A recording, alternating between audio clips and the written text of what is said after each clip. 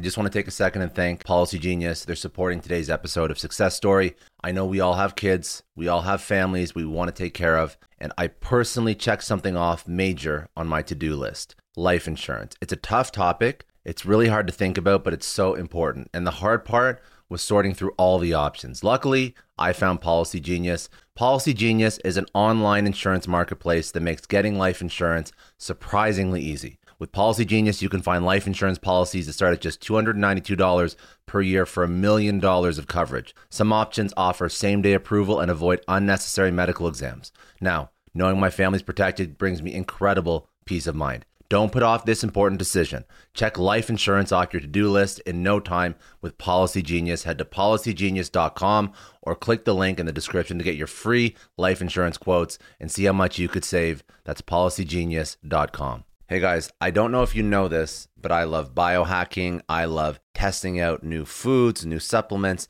to feel my best, look my best, perform my best. That's why I'm so excited that we partnered up with Neurohacker. They're sponsoring today's podcast. So this is something new, Senolytics. These are cutting-edge ingredients that are making waves in the world of healthy aging.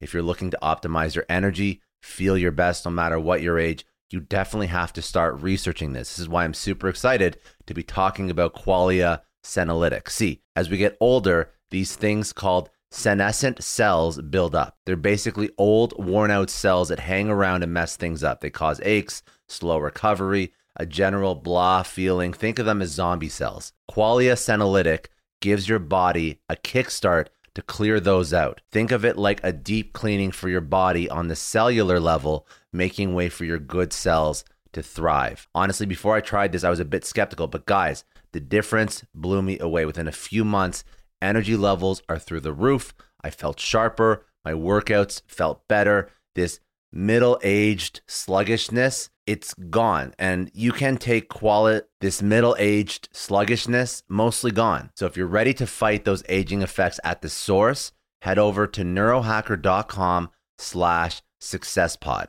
That's neurohacker.com/successpod for up to $100 off, and use the code successpod for an extra 15% off your order. And just a quick disclaimer, these statements have not been evaluated by the Food or Drug Administration. This product is not intended to diagnose, treat, cure, or prevent any disease. And this review represents my personal experience and opinions and is not a guarantee, promise, or reflection of anyone else's results. I was given free product in exchange for this endorsement. Welcome to Success Story, the most useful podcast in the world.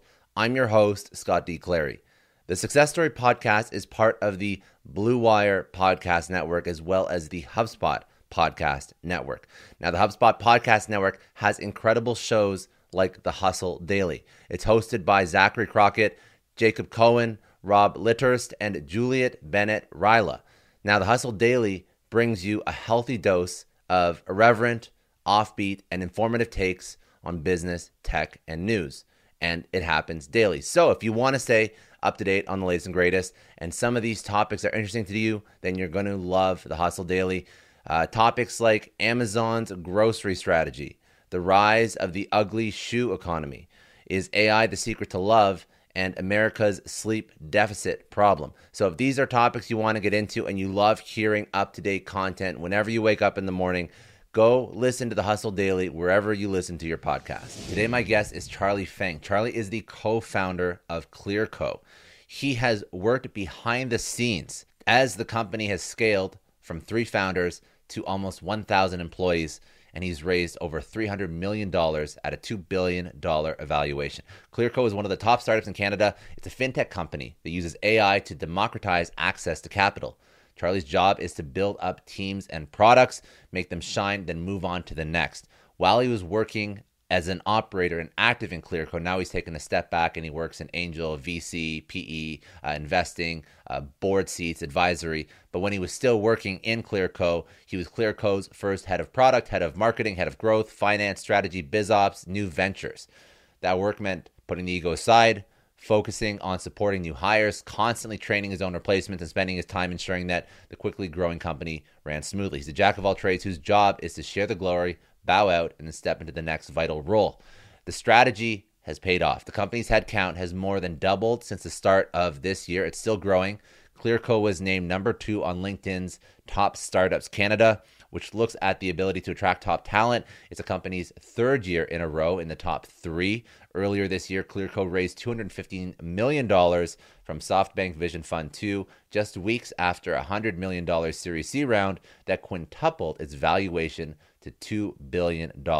So we spoke about Clearco. We spoke about the vision for Clearco, democratizing access to capital. We spoke about the vision, $1 billion invested, and how they did it. We spoke about their model for investing in companies, the 20-minute term sheets, the data-driven decisions, how Clearco helps companies grow, and why they chose to have no equity or seat at the table for companies. And then we focused on what he's doing now, which is Clearco is really focused on the 1 to 10 for a company, for a startup. He's focused on the 0 to 1. So he's focused on building companies from the ground up. So we spoke about founder market fit. We spoke about product market fit, how to find both of these things and what they actually mean. We spoke about hiring and scaling. We spoke about feedback loops from customers. Then we also spoke about growth channels and mediums that work the best, and how to decide as a founder when to double down on one medium to actually scale and grow your business, and potentially when to abandon something that isn't working out so well. So let's jump right into it. This is Charlie Feng. He is the co-founder of Clearco.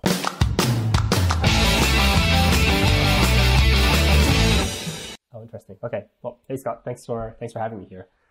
So my story goes very perhaps unconventional, or at the very least, when I was a kid, had no idea I wanted to do anything related to entrepreneurship. I didn't know if that was a career path or something you could do, like making a career out of doing your own business. I'm a first generation immigrant. Parents worked in the government in Ottawa and Canada here for over 20 years. And very much growing up, I always thought it was kind of like, you go kind of the steady route. That path is almost paid for me.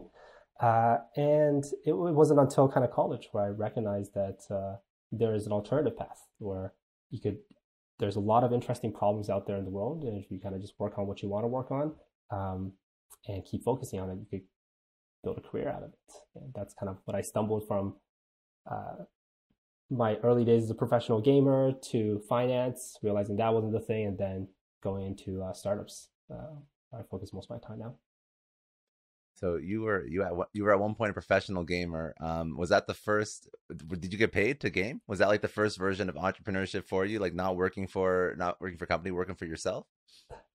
Funny enough, I'd say the first version of entrepreneurship was actually just myself teaching myself how to code and trying to play video games when my parents wouldn't let me play video games. So I would code up these kind of bots that would play games while I'm at school, and leave the computer on. I turned the monitor off so my parents wouldn't find out, and got a lot of in-game items and started selling that. So that was actually my first, I guess. I didn't know that was like a thing. I was just doing that because I wanted to play the game. But I'd say that's probably my first taste of it. Okay, so you're selling video game items. You said you went to finance for a bit. I guess that was more of like a traditional. You worked for somebody before, because I'm just trying to get a time frame of because obviously the most I want to say the most notable thing, but something that you created that has tons of success and is well known is Clearco. So after you did the video games, you moved into finance. I always like to understand the mindset of what drove you to build something from the ground up and the problem you were solving and why you decided to build Clearbank Clearco. What was the process behind that? Because you didn't come from Clearco focuses on e-commerce and helping e-commerce scale, and that was sort of the initial iteration of Clearco. But you didn't come from e-commerce, so I'm trying to understand how you identified this is a potential solution for e-commerce entrepreneurs. Where was your head at? Yeah, that's right. And I think the interesting part about the Clearco founding team is that we were all, none of us kind of came from the traditional, I guess, banking, fintech space. And that kind of offered us both a fresh perspective and kind of our naivety was almost like an advantage to a certain extent. So for myself personally, I had a bit of worked in corporate finance, a bit in kind of credit and bond rating for a little bit.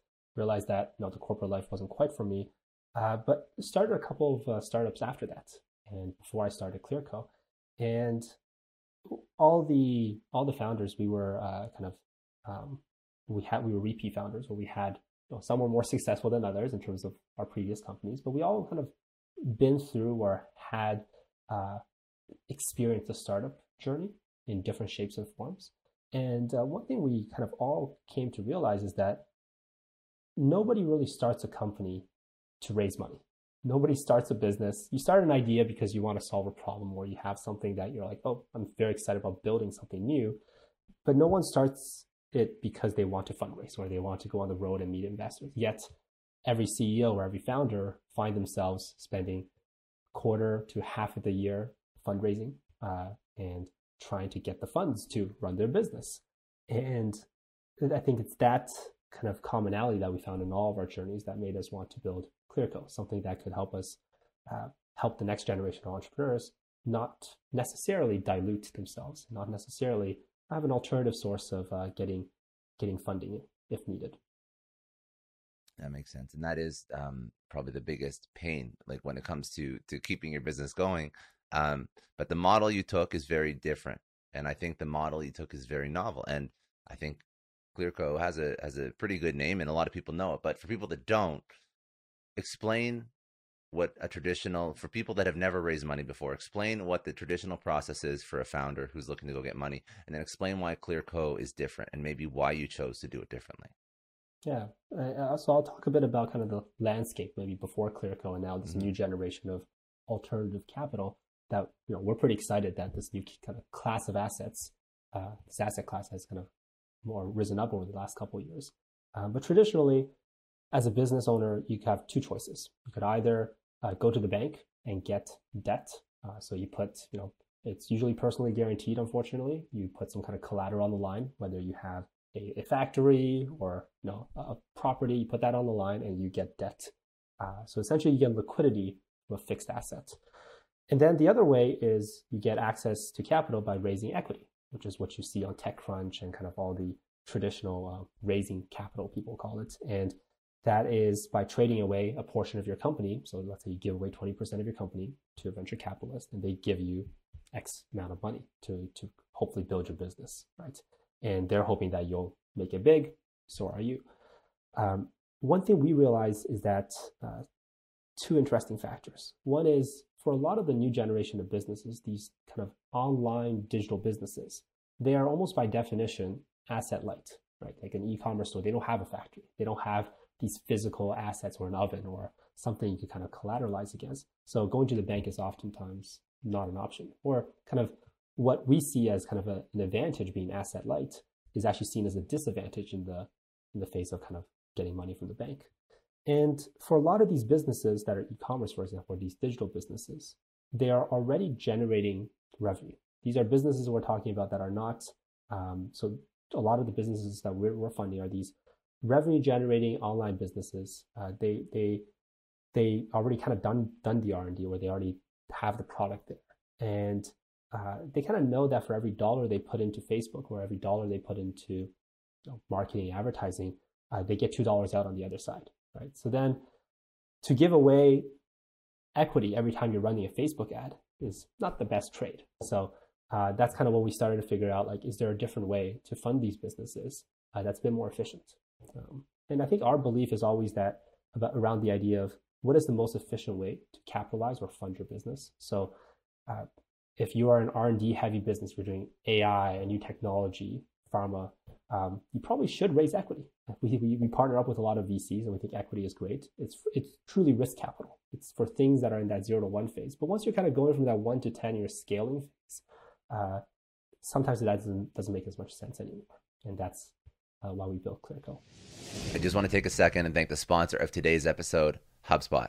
Now, the new year might have you thinking ahead to what you want out of your career. So when you think about your success story, what do you actually picture? Is it retiring early with a beautiful view of the skyline? Is it leaving a legacy with your name on it? Or maybe it's helping influence and change some of the world's most pressing issues. Whatever it is, writing your success story starts by working smart. Because when you work smart, your success story writes itself. A HubSpot CRM platform helps your marketing campaigns work harder and smarter. With intuitive visual workflows and bot builders, you can create scalable, automated campaigns across email, social media, web, and chat so your customers hear your messages loud and clear? Are you tired of your content not adapting to mobile, making it difficult for your customers to absorb your message? A HubSpot CRM platform optimizes your content for multiple devices so that you can reach your customers wherever they are, which is just smart. Learn more about how you can transform your customer experience with a HubSpot CRM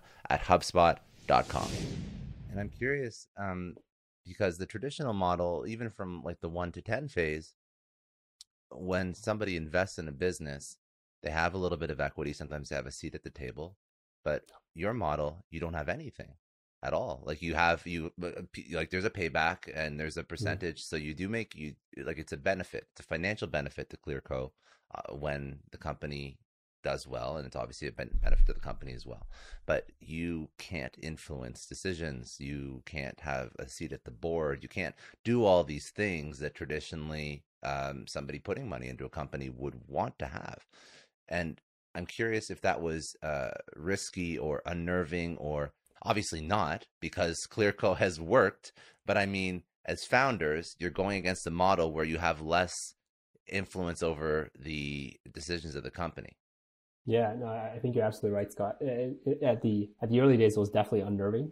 Or when we kind of first proposed it, we're like, it was very much against the grain of sand, and a lot of people told us that this is kind of not the way things are done. It's a little bit crazy, and I think kind of going back to, because the fact that none of us came from this background of credit, it kind of, that naivety almost kind of gave us a bit of an advantage, and I find that happen a lot of times in entrepreneurship where coming kind of from a fresh perspective allows you to solve the problem or tackle the problem from a different angle. And for us, it was very much, the traditional idea of, if the founder is the one, you need to secure against the founder something. Right? So you usually personally guarantee it, or you do some form where again, it goes back to, it might not be the businesses, because the business might not have a physical asset, but it goes to the personally guarantee of the founders that physical asset, right? There's some kind of, it goes back to that traditional way of underwriting.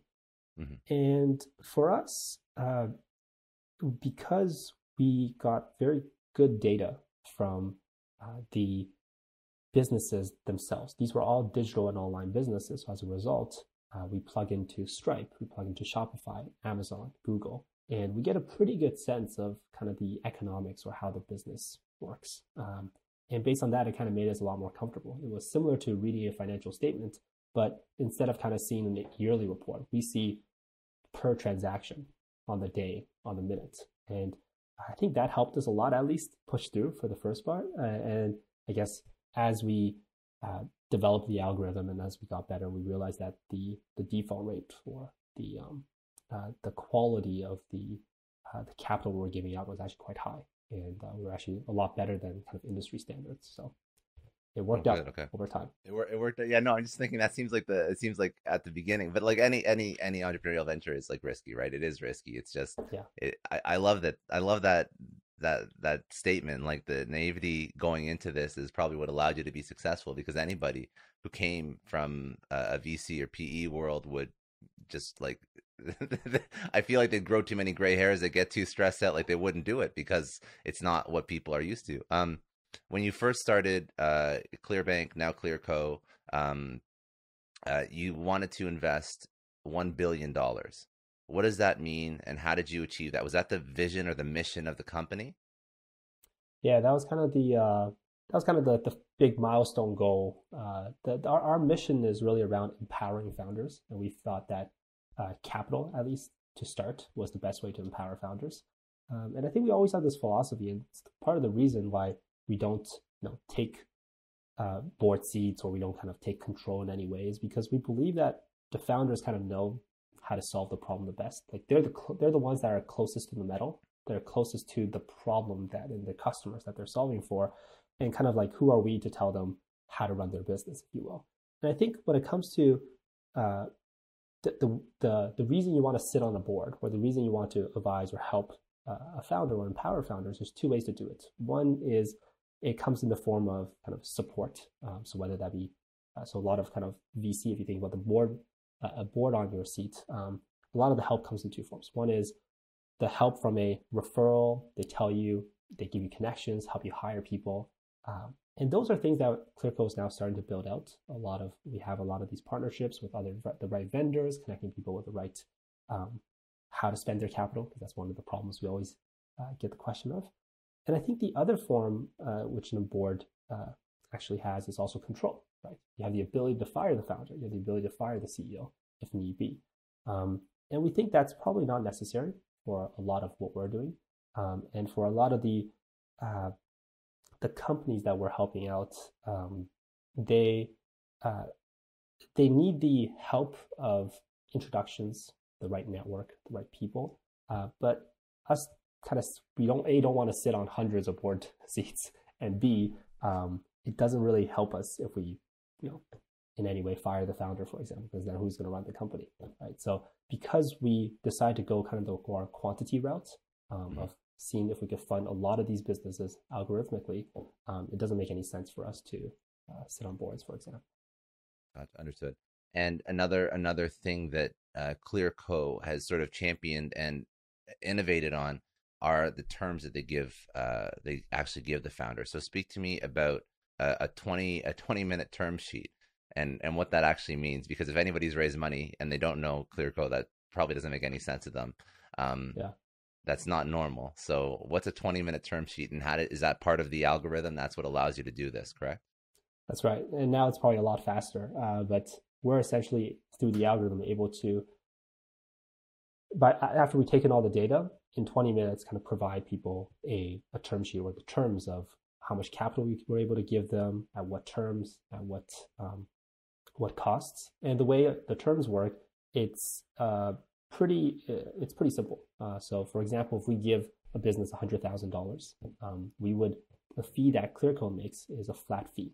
So it would charge $100,000 plus, let's say, 6%, like a $6,000 fee. So Clearco would only ever make $6,000. Now, how that's $6,000 or $106,000 needs to be repaid is as a percentage of revenue. So as Clearco, right, we're hoping that these businesses grow quickly and we get paid back faster than we expected, right? Then it's kind of a win-win. In the down case where the business is going through a rough patch, we had a lot of that actually at the start of 2020 when COVID first hit and a lot of these businesses were in trouble. It actually kind of worked out, right? It didn't work out for anyone in the sense that we're all not happy, right? But it was actually a point in time where it was very beneficial because as the business revenues are down, we're not asking for more money. We're not asking for a fixed money. We're proportionally, we also get less money back, right? Yeah. So it very much aligns the incentive of the business as well as Clearco. And we found that to be very helpful, even when it comes to kind of how we're thinking about building new products or how we're thinking about helping the founders. Because the incentives are so well aligned, a lot of times it's like whatever helps the founder grow their business helps Clearco at the end of the day. Understood. So that is a great sort of summary of Clearco, and this is something that you have to be very proud of. But I want to really speak about what you're passionate about now, which Clearco was more on the 1 to 10 side. So after they figured out a process, Clearco is helping them scale. So I want to figure out one of the most complex and complicated and misunderstood things in startup land, which is going from 0 to 1, and that's what you're focused on right now with new companies, correct? That's right. And okay. I think even at Clearco, a lot of my job was taking something, whether that's a team or a new product, from 0 to 1, and then hiring someone smarter than me to replace myself. And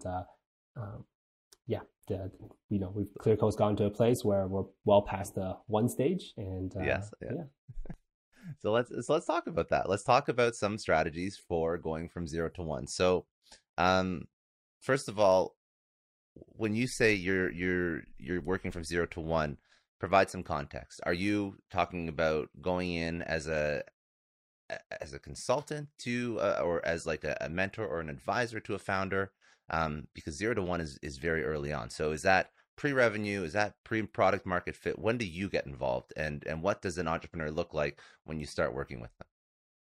Oh, so yeah. So I do some advising, angel investing, and kind of mentoring when it comes to helping companies. And the areas that, when it comes to from an advising perspective, it's that usually they are before product market fit they're kind of the early stages. Sometimes they have a little bit of revenue, but maybe 1 or 2 customers, and trying to figure out how do I get my first 10 customers.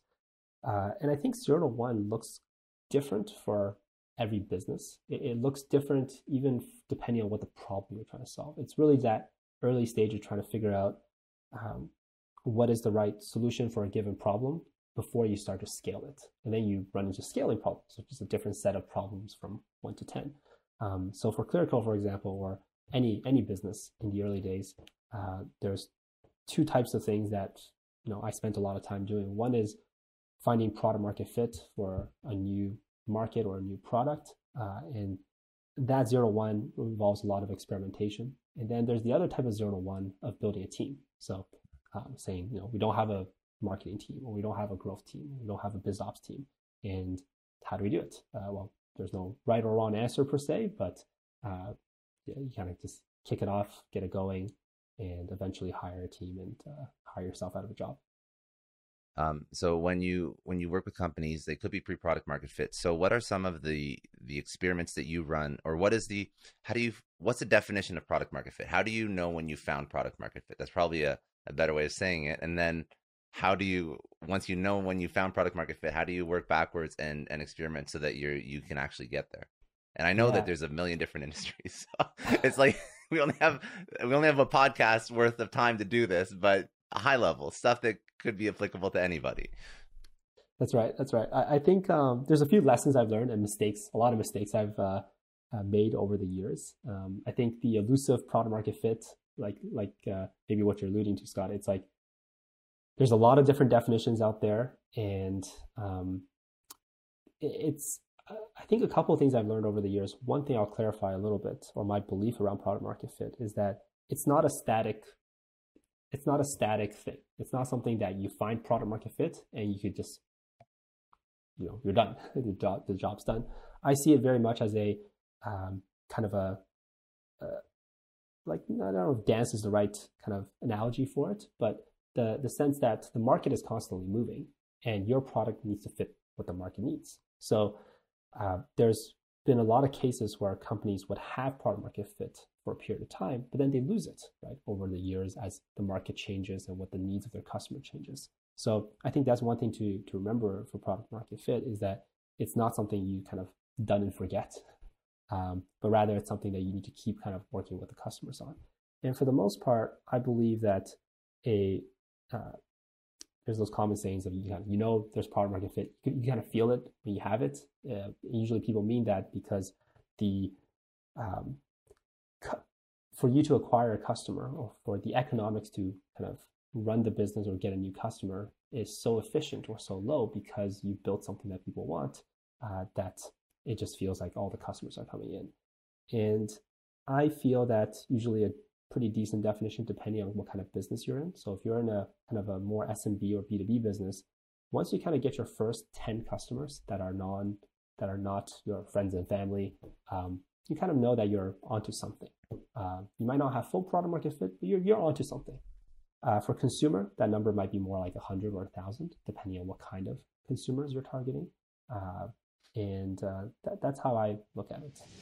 I just want to take a second and thank the sponsor of today's episode, Indeed. Now in 2022, make a commitment. This is the year that you're going to build your business. You're going to turn your passion into profit. But to do that, we all know you need the right team, and that is by far the most difficult part of building and scaling a business. I've hired tons of people. I personally use Indeed, and Indeed is the easiest way to build a team with the right skills. Ultimately, that's what you need to make your business goals a reality. Now, if you're hiring, you need Indeed, because Indeed is the partner where you can attract the right candidates, interview them, and hire them all in one place. And Indeed is the only job site that guarantees that you're going to find the quality of candidates that you need, and these candidates have to meet your must-have requirements or else you don't pay. Instead of spending hundreds of hours on multiple job sites, you need one powerful hiring partner that can help you do it all. And Indeed partners with you every step of the hiring process. You can find great talent through time-saving tools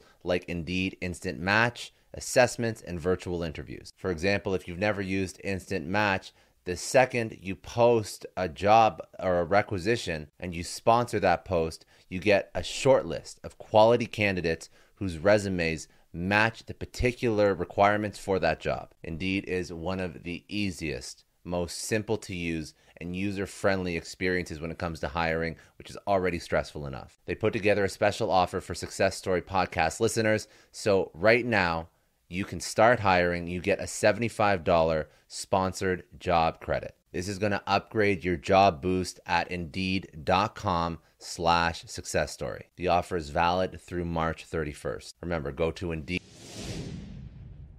And you say you even close 1,000 consumers, or even 10,000 consumers. Do you feel like you is there a certain channel, like for example, like say I spend $1 million on ads? This is obviously a ridiculous example. Say I spend $1 million on ads, or like $100,000 on ads. Say I spend $100,000 on ads and I close $20,000 or $30,000 in revenue. That's obviously not a great ROAS. So no. Do you feel like that would be when do you think that I would have achieved some sort of product market fit, even though I feel like I'm just buying and my CAC is super high? And I do have customers. I do have people that are buying my product, but I haven't quite figured out how to make my business profitable yet. So when's the point where you keep that machine going? Is it a year, 2 years, or do you hope to achieve some sort of profitability sooner than that? I guess what I'm trying to say is like, you can buy customers for any product in the world, but it doesn't always mean you have product market fit. That's right. I think of economics or unit economics of a business to be quite important to product market fit. So let's use that analogy, right? Like spending $1 million or a crazy amount of money to get $30,000 worth of revenue. Anyone will look at that and say, you probably haven't found something. You're just paying people. You're paying people $1 to earn 3 cents on the dollar, and that's probably not going to be sustainable. The only case where that might be sustainable is that if you have some kind of crazy long retention, where that customer is coming back repeatedly for a long period of time. But then you'll need to prove out that if you're only making 30,000, that's a number of years before you'll ever make back your $1 million, right? So one of the lessons I did learn, kind of building both Clearco and my previous business, is at an early stage, LTV, treat the repeatability of business of customers more like almost like I don't know if gravy is the right word, but like treat that as a bonus. Don't rely too much on the revenue or the repeat revenue past a year. 2 years is really stretching it, mostly because the business would be so different 2 years from now, right? And for you to rely on the revenue on year 3 or even year 2 of a customer there's definitely exceptions to the rule, but it's going to make you as an entrepreneur running the business much harder. So a lot of times I focus on kind of that year 1 profitability. And it doesn't mean that you have to run a profitable business as a whole. It just means that the math for every customer that you're buying should be profitable or should not be, shouldn't be paying money. Unless you have a hypothesis around, there are, again, exceptions to this rule. So for example, if you're in a marketplace business where like a lot of businesses like Uber or the kind of the heavy marketplace business was famous for doing this for a while, where they were acquiring customers at a loss because they said that, well, the hypothesis was that once they hit a critical mass, then every kind of the flip switched, right? One of the funny enough, the lessons we learned from the Uber and kind of the realm of the delivery businesses is that a lot of them went bankrupt, and 2, even for Uber, it took many, many years. I'm not even sure if today they're profitable on a unit economic basis, but it's you need to raise a lot of money to run a business like that. So it's stressful. So obviously that is not the majority of people out there trying to build companies. Okay, that's good. That's good insight though. And then, okay, so we're talking about product market fit. One thing that I've seen you speak about often is founder market fit. So what's the difference between product market fit, founder market fit, and who cares about founder market fit? Is it an investor, advisor, angel, or is it someone? Is it the team? Like, what is that founder market fit? Yeah, I think both. So as an investor, I look a lot more for founder market fit nowadays. there's something people talk about first time founders. You think a lot about product. Second time founders, you think a lot about distribution of how to get the product out to your customers. One thing I'd add to that is like almost like third time founders, you think a lot about the people, like who's actually involved in the business, because it's the people that's based on their skill set. They will have access to different distribution channels, as well as they'll have different ways of thinking about building a product. It's kind of like that analogy of, to a hammer, everything's a nail, right? And depending on my skill set as a founder, the way I would solve a problem is very different from you or someone else solving a problem. And that's something that kind of very much made me realize about businesses, is that kind of like, show me the team and I'll show you the product that they'll build almost. And it's essentially a reflection of who the team was. And to me, the founder market fit just means that, do you have the right team, or do you have the right founders or founding team in place to tackle this right market or this right problem set?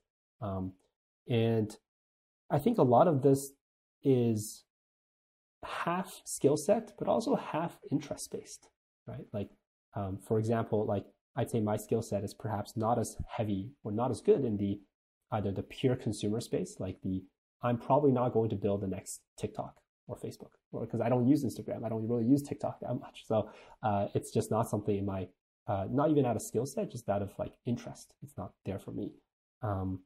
And I think this is different for every founder and every team. And I think this is why it's just as important for me as an investor, but it's also as important for myself when I'm operating, or from a team perspective, because then it's kind of like the question of, what are really your strengths essentially, and what are you really doubling down on?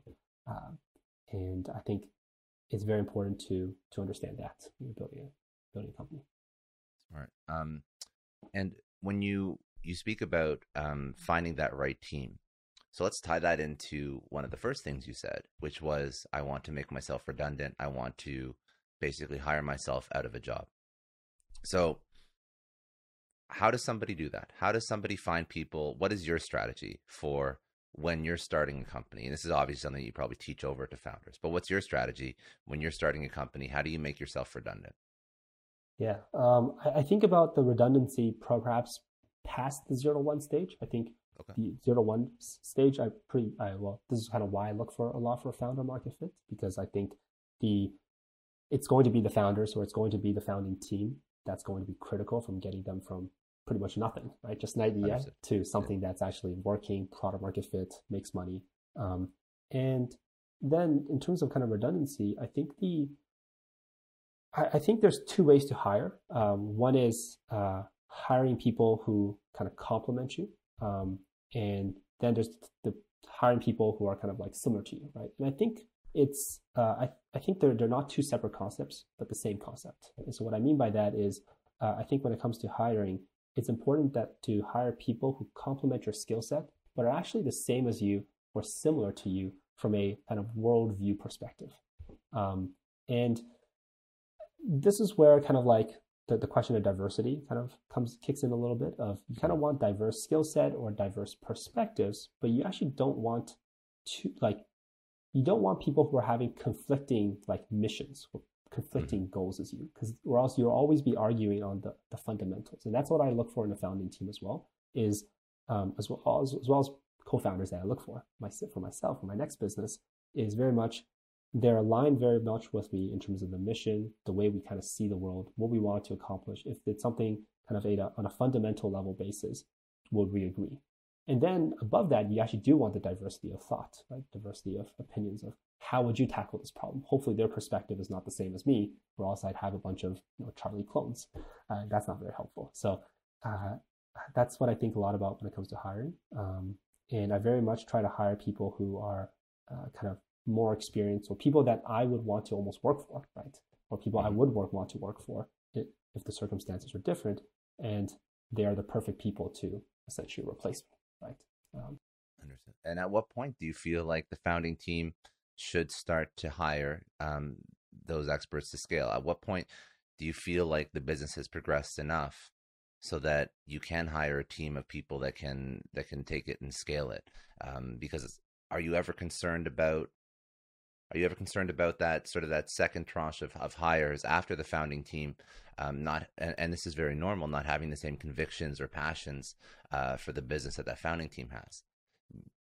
Yeah, it's tough. I've seen it done well. I've seen it done poorly. I actually believe that from a kind of, I don't actually see it as kind of like tranche one or tranche two of hiring. I think about it very much as um, who can you influence when you're making those hires? And I think Google was very famous for I believe Larry Page and Sergey, they were interviewing people up to like the 200th people or something like that. They were very much very hands on with the curating essentially who kind of joins Google in the early days. And I think the importance of that is you're again, as exactly you said, Scott, like looking for that kind of conviction and looking for those people who share the same kind of, I guess, desire for that conviction for the Mm-hmm. mission you're trying to go after. And over time, that's going to dilute, right? Over time, Yeah. where people have, it's harder to keep that. Uh, and as a result, I think it makes it even more important that your first 10 hires, because those are probably the people that you'll be spending the most time with. And you'll have to at some point rely on that those 10 people will hire the next 100 people, right? So I think a lot about how do you build good culture for the first 10, 20 people, and almost cross your fingers and hope things go well. um, are there any other lessons or learnings, things that you've succeeded at or failed at and have learned from that 0 to 1 phase? So we sort of spoken about founder market fit, product market fit, first hires. What about scaling from 0 to 1? What does that process look like? What's the testing process, the experimenting process, channels that you should try, when you should give up on channels, if you should at all? Like, what's that whole mindset of scaling? Because that's tough too. Yeah, I'll first talk about I'll talk a little bit about experimentation because I think I spent a Sure. lot of time doing that. But first, I'll talk about a story where a mistake I made quite early on that I've taken with every other business I built, which is kind of not charging your customers early enough, and uh, kind of going back to that idea of you measure a person's kind of intentions by the actions they make rather than the words they say, and I think that's very true when it comes to this marvelous product that you've built, and the question is, well, does anyone ever want it, right? And I think for my first company, first product, I remember kind of doing a lot of customer development interviews. I talked to 100 people. I got a lot of people on wait lists. I got a lot of people who said, I like that. I think what you're building is great. All these kind of strong, positive words of encouragement. And then what it hit me is that, I didn't ask them for their credit card. I didn't ask them to pay for anything. And then when I did, when we finally spent months to build a product, uh, it turns out that a lot of the positive words were uh, they were caveated with kind of other reasons why they couldn't pay, or why they were still missing this one feature, or why I was still missing this something, and kind of made me realize that the in the early days, what you really care about is learnings. You're trying to maximize the quality of learnings, and kind of the quality of learnings, the quality of the feedback, and charging. Because when I was kind of starting my first company, I always thought that I want to I don't want to charge people money because they're my early supporters. They're oftentimes friends or people I know, and as a result, I don't want to take money from them, right? Hmm. And it's not so much about charging people for the sake of making a dollar or making money, but it's really about how do you maximize your learnings. And charging people is one way to increase increase the learnings, right? And it's really about how do I maximize the efficiency of my feedback. I have a certain period of time. Of um, Companies usually die because founders give up. Companies die because you run out of time. Time is your most valuable asset when you're building a business in that 0 to 1 phase. And the important thing is how do I maximize the efficiency of every day or month I spend doing that. And sometimes, for example, if you're working in the more enterprise section of businesses, like if you're working like a potential six-figure deal in the future, You might not want to charge your first customer, your inaugural first customer, 6 figures, but even charging them a $0 invoice is actually quite good, because what it does is that for that large enterprise, if you're making an enterprise of over 100 or a few hundred people sign and do a $0 invoice, it actually makes their legal team to review the invoice. It makes the finance team, they have to do all the procedures, right? And it makes them actually have to commit, even though they're not paying anything monetarily, it's a much higher commitment than just kind of a pilot with literally no strings attached. And I think what you're trying to do is, again, maximize your learning. So this could be done via charging people, asking them for the credit card, and you'll see people's real reasons and excuses come out. Or you could, you do another way for consumer apps is you really measure how they use the app. So you don't care so much about the number of signups, but you care about the daily usage or time they spend on the app and things like that. So very smart. Yeah. Very much asking people for their credit card early on.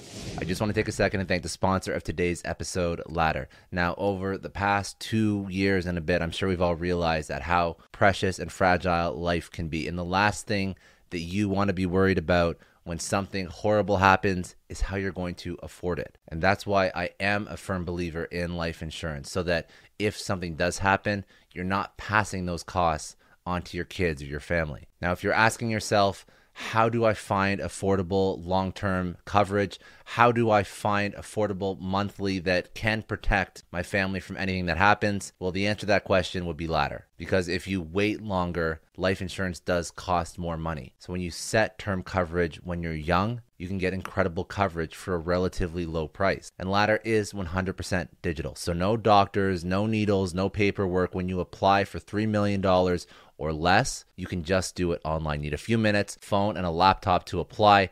Ladder's smart algorithms work in real time, so you'll find out if you're instantly approved. If you prefer to talk to somebody, they also do have a team of licensed agents. They don't work on commission, so they'll help you. They won't upsell you. There's no hidden fees. You can cancel at any time, and you can get a full refund if you change your mind in the first 30 days. And Ladder policies are issued by insurers with long proven histories of paying claims. They're all rated A and A+ by AM Best. So finally, Ladder is offering an option for people that want to protect their family, that want to start getting behind life insurance at a younger age. So if you want to see if you're instantly approved, you can go to ladderlife.com/success story. You'll see if you're instantly approved. That is Ladder, LADDER, life.com/success story. That's ladderlife.com/success story. Yeah, no, that I like that. I like that idea a lot. I love the idea of even like with a pilot, you're forcing the company to go through like, AP and legal and whatnot, just to get to push them to take action, even if it's not financial. It's a smart idea. Okay, so but you also mentioned that was one learning, but then you said you would just speak on scaling and growing. So that's maximizing your learnings, but scaling from 0 to 1. What are some things that you've encountered or done right or done wrong to move the needle on that? Because that's experimenting is one, but that's not testing different channels. That's just sort of maximizing learning with the customer, which is incredibly important, not to diminish that. So what are your suggestions for channels to try marketing or sales strategy at an early stage?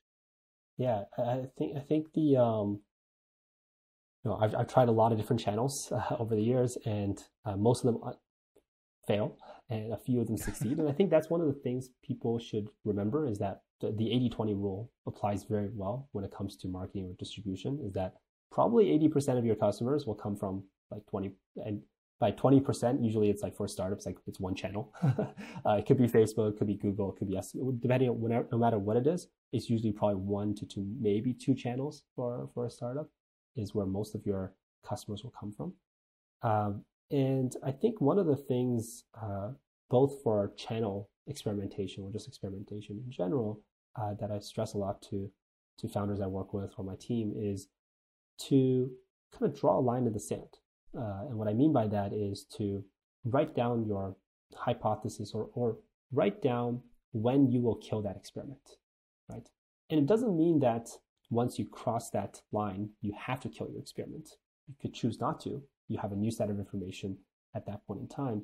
But I think as humans, we have a lot of revisionists. We're very good revisionist historians, right? We're very good at rationalizing and looking back and painting a new story once the time comes. And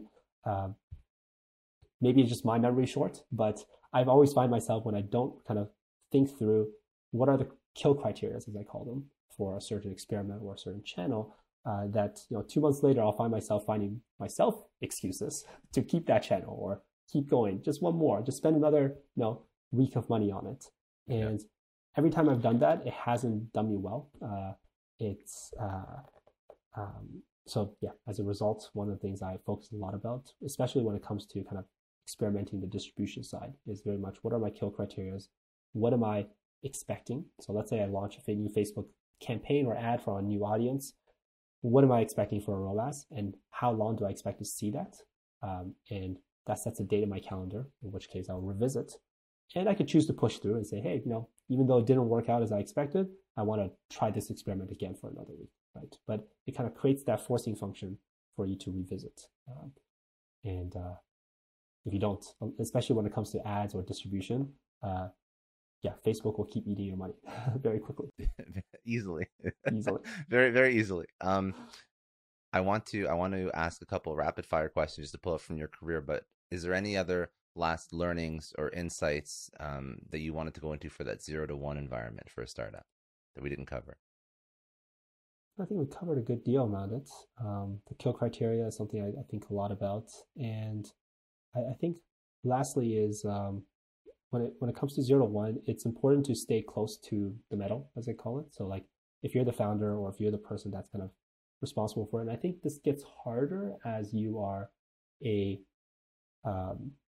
it's by harder I mean more so it's kind of against the grain as you're managing a larger team, or in the early days when you're building your company, you're naturally talking to the customers every day.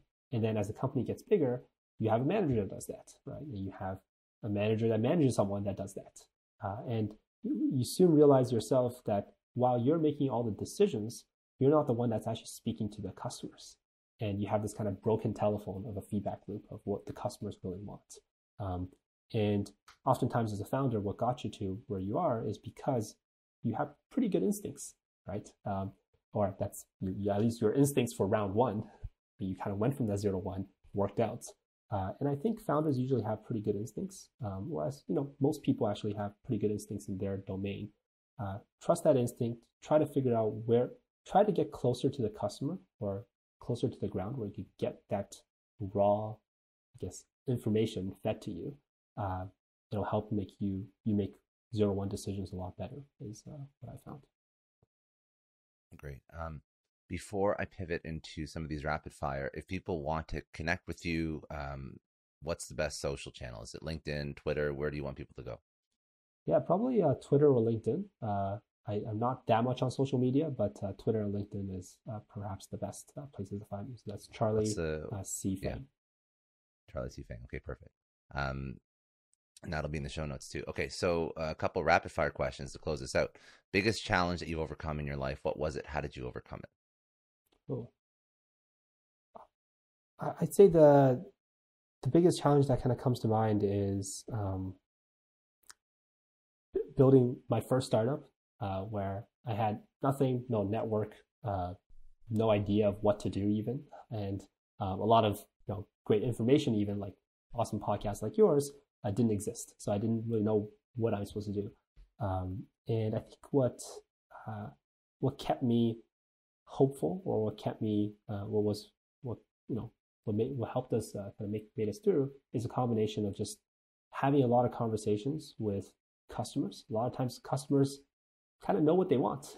Like there's the saying of kind of like, you ask the Ford saying of like, you ask your customers what they want, they'll tell you a faster horse. But a lot of times, depending on what field you are, the customers actually just tell you what they want to get built. And you might not build them exactly what they tell you, but they will give you a lot of information. And find those champions and customers and keep talking to them. And the other one is finding good co-founders. I think that's something that's very underestimated. You'll have ups and downs. Startups is definitely a roller coaster. of a journey. And very much, hopefully, when you're down, your co-founder can kind of pick you up and kind of vice versa. So I think that's also one of the most critical decisions that you'll be making. All right. If you had to choose one person, there's obviously been many, but one person who's had a major impact on your life, who was that person and what did they teach you? Uh, a lot of folks has so much impact. But I think one of the most recent ones that's really stuck with me over the pandemic is a coworker and a friend. His name is Kent. And one of the quotes that he left with me was kind of, everyone is the hero of their own story.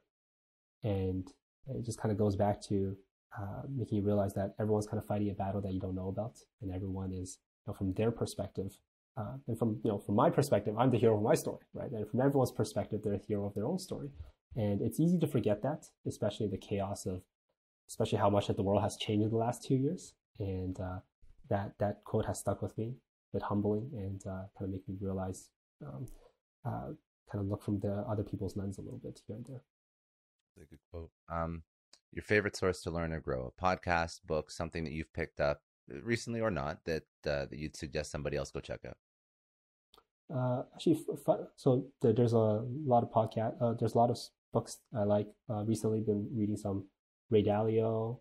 Naval has some great content. But I think one thing that I've actually done more of over the last few months that I want to do more of in 2022 is rereading. There's always that book that you really enjoyed reading, or you thought it was a great book that you recommend to others all the time. But what I found is that once you reread it, you realize that there's like things that you didn't pick up the first time reading it, and that's something I'd recommend do more of. If you could tell your 20-year-old self one thing, what would it be? Value, as cheesy as it sounds, value friendship and value those. I think all good things in life comes from compounding, right? The typical Warren Buffett thing of like compounding is the eighth wonder. When it comes to money, financial, compounding is your greatest asset. But I think that also flows to other things in life, like relationships. I think the best relationships are those ones that, yes, as great of anyone's networker you are, you can make a friend over a cocktail or in one evening. But the best friendships, the ones who will have your back during the rainy days, are going to be those old friends of yours. And I think I wish I invest more time in those relationships. And so I do think all good things in life come from compounding, including relationships. And I would recommend my 20-year-old self to do more of that. And then last question, what does success mean to you? It's a great question. I've been thinking a lot about that. I think success to me is really, happiness. And I think probably is for many people, like what makes myself the most happy. And I think what that means for me is really just working on cool projects or working on cool things with people you like. And I guess that's actually one of the reasons I really like startups so much, is because you could choose your team. You could choose who you want to work with. And that's, again, who you surround yourself with will oftentimes define your happiness more than anything. So that's what it means to me.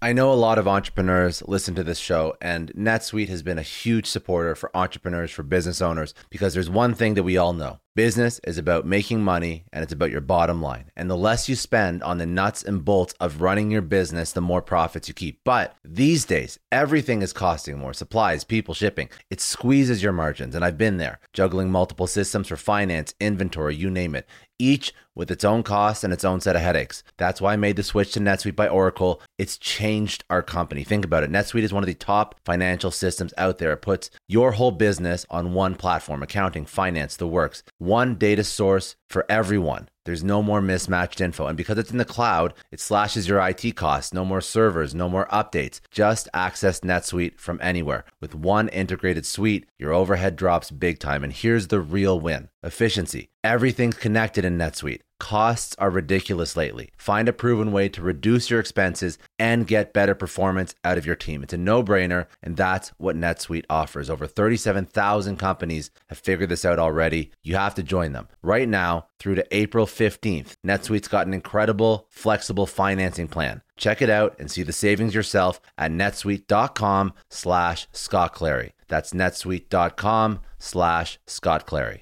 I don't know about you, but the idea of being harassed, scammed, or even worse, all because somebody found my personal information online, that's terrifying. Our political opinions, our addresses, even stuff about our families, it's out there for anyone to grab. And did you know that data brokers are allowed to sell information on over 98% of Americans? It's scary stuff. That's why I've partnered with Delete Me. I personally use Delete Me. They're a big friend of the podcast because I put myself out there online. So safety is a huge concern. It's really scary how easy it is to find someone's details and information, but Delete Me creates a layer of protection that we all need. You tell Delete Me what you want gone, and they make it disappear from those sketchy data broker sites. And Delete Me doesn't stop. They constantly monitor the web to keep your information off those lists. It's like having a privacy watchdog that never sleeps. You need to take control of your data and keep your private life private by signing up for Delete Me. They're giving a special discount for all Success Story podcast listeners. Get 20% off your Delete Me plan when you go to joindeleteme.com/success and use promo code success at checkout. The only way to get 20% off is to go to joindeleteme.com/success and enter code success at checkout. joindeleteme.com/success. Hey everyone, I just want to take a second and thank the sponsor of today's episode, Heaven Hill Bottled and Bond Bourbon.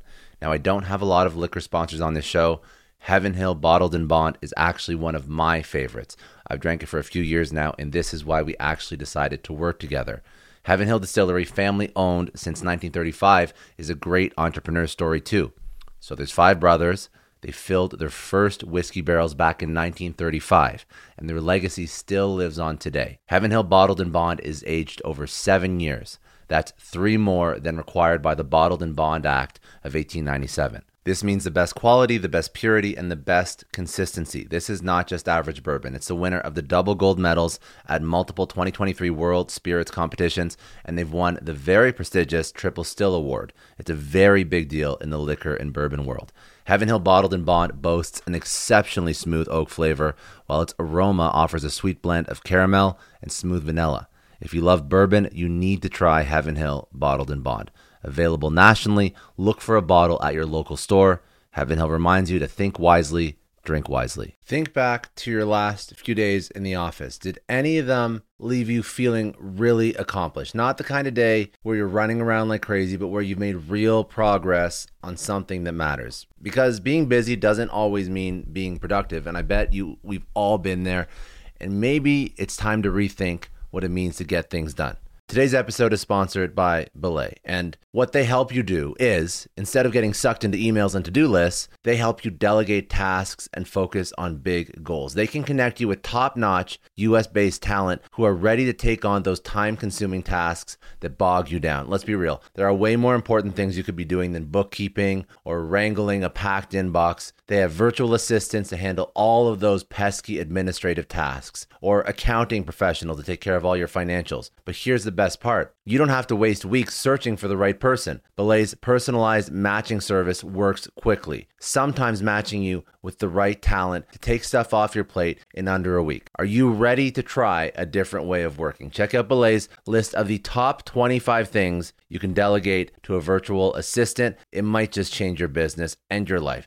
Text SUCCESS, that's SUCCESS, to 55123 to get the list and to start transforming your to-do list with Belay. Thank you so much, Indeed, for sponsoring Success Story. For all business leaders out there, Indeed is a lifesaver. See, we're always driven by the search for better, but when it comes to hiring, the best way to search for a candidate isn't to search at all. Don't search, match with Indeed. If you need to hire, you need Indeed. Indeed is your matching and hiring platform with over 350 million global monthly visitors, according to Indeed data, and a matching engine that helps you find quality candidates fast. You're going to ditch the busy work and you're going to use Indeed for scheduling, screening, messaging, so you can connect with candidates faster. And Indeed doesn't just help you hire faster. 93% of employers agree Indeed delivers the highest quality matches compared to other job sites, according to a recent Indeed survey. Leveraging over 140 million qualifications and preferences every day, Indeed's matching engine is constantly learning from your preferences. So the more you use Indeed, the better it gets. Join more than 3.5 million businesses worldwide that use Indeed to hire great talent fast. And listeners of this show will get a $75 sponsored job credit to get your jobs more visibility at Indeed.com/Clary. Just go to Indeed.com/Clary right now and support our show by saying you heard about Indeed on this podcast. Indeed.com/Clary. Terms and conditions apply. If you need to hire, you need Indeed.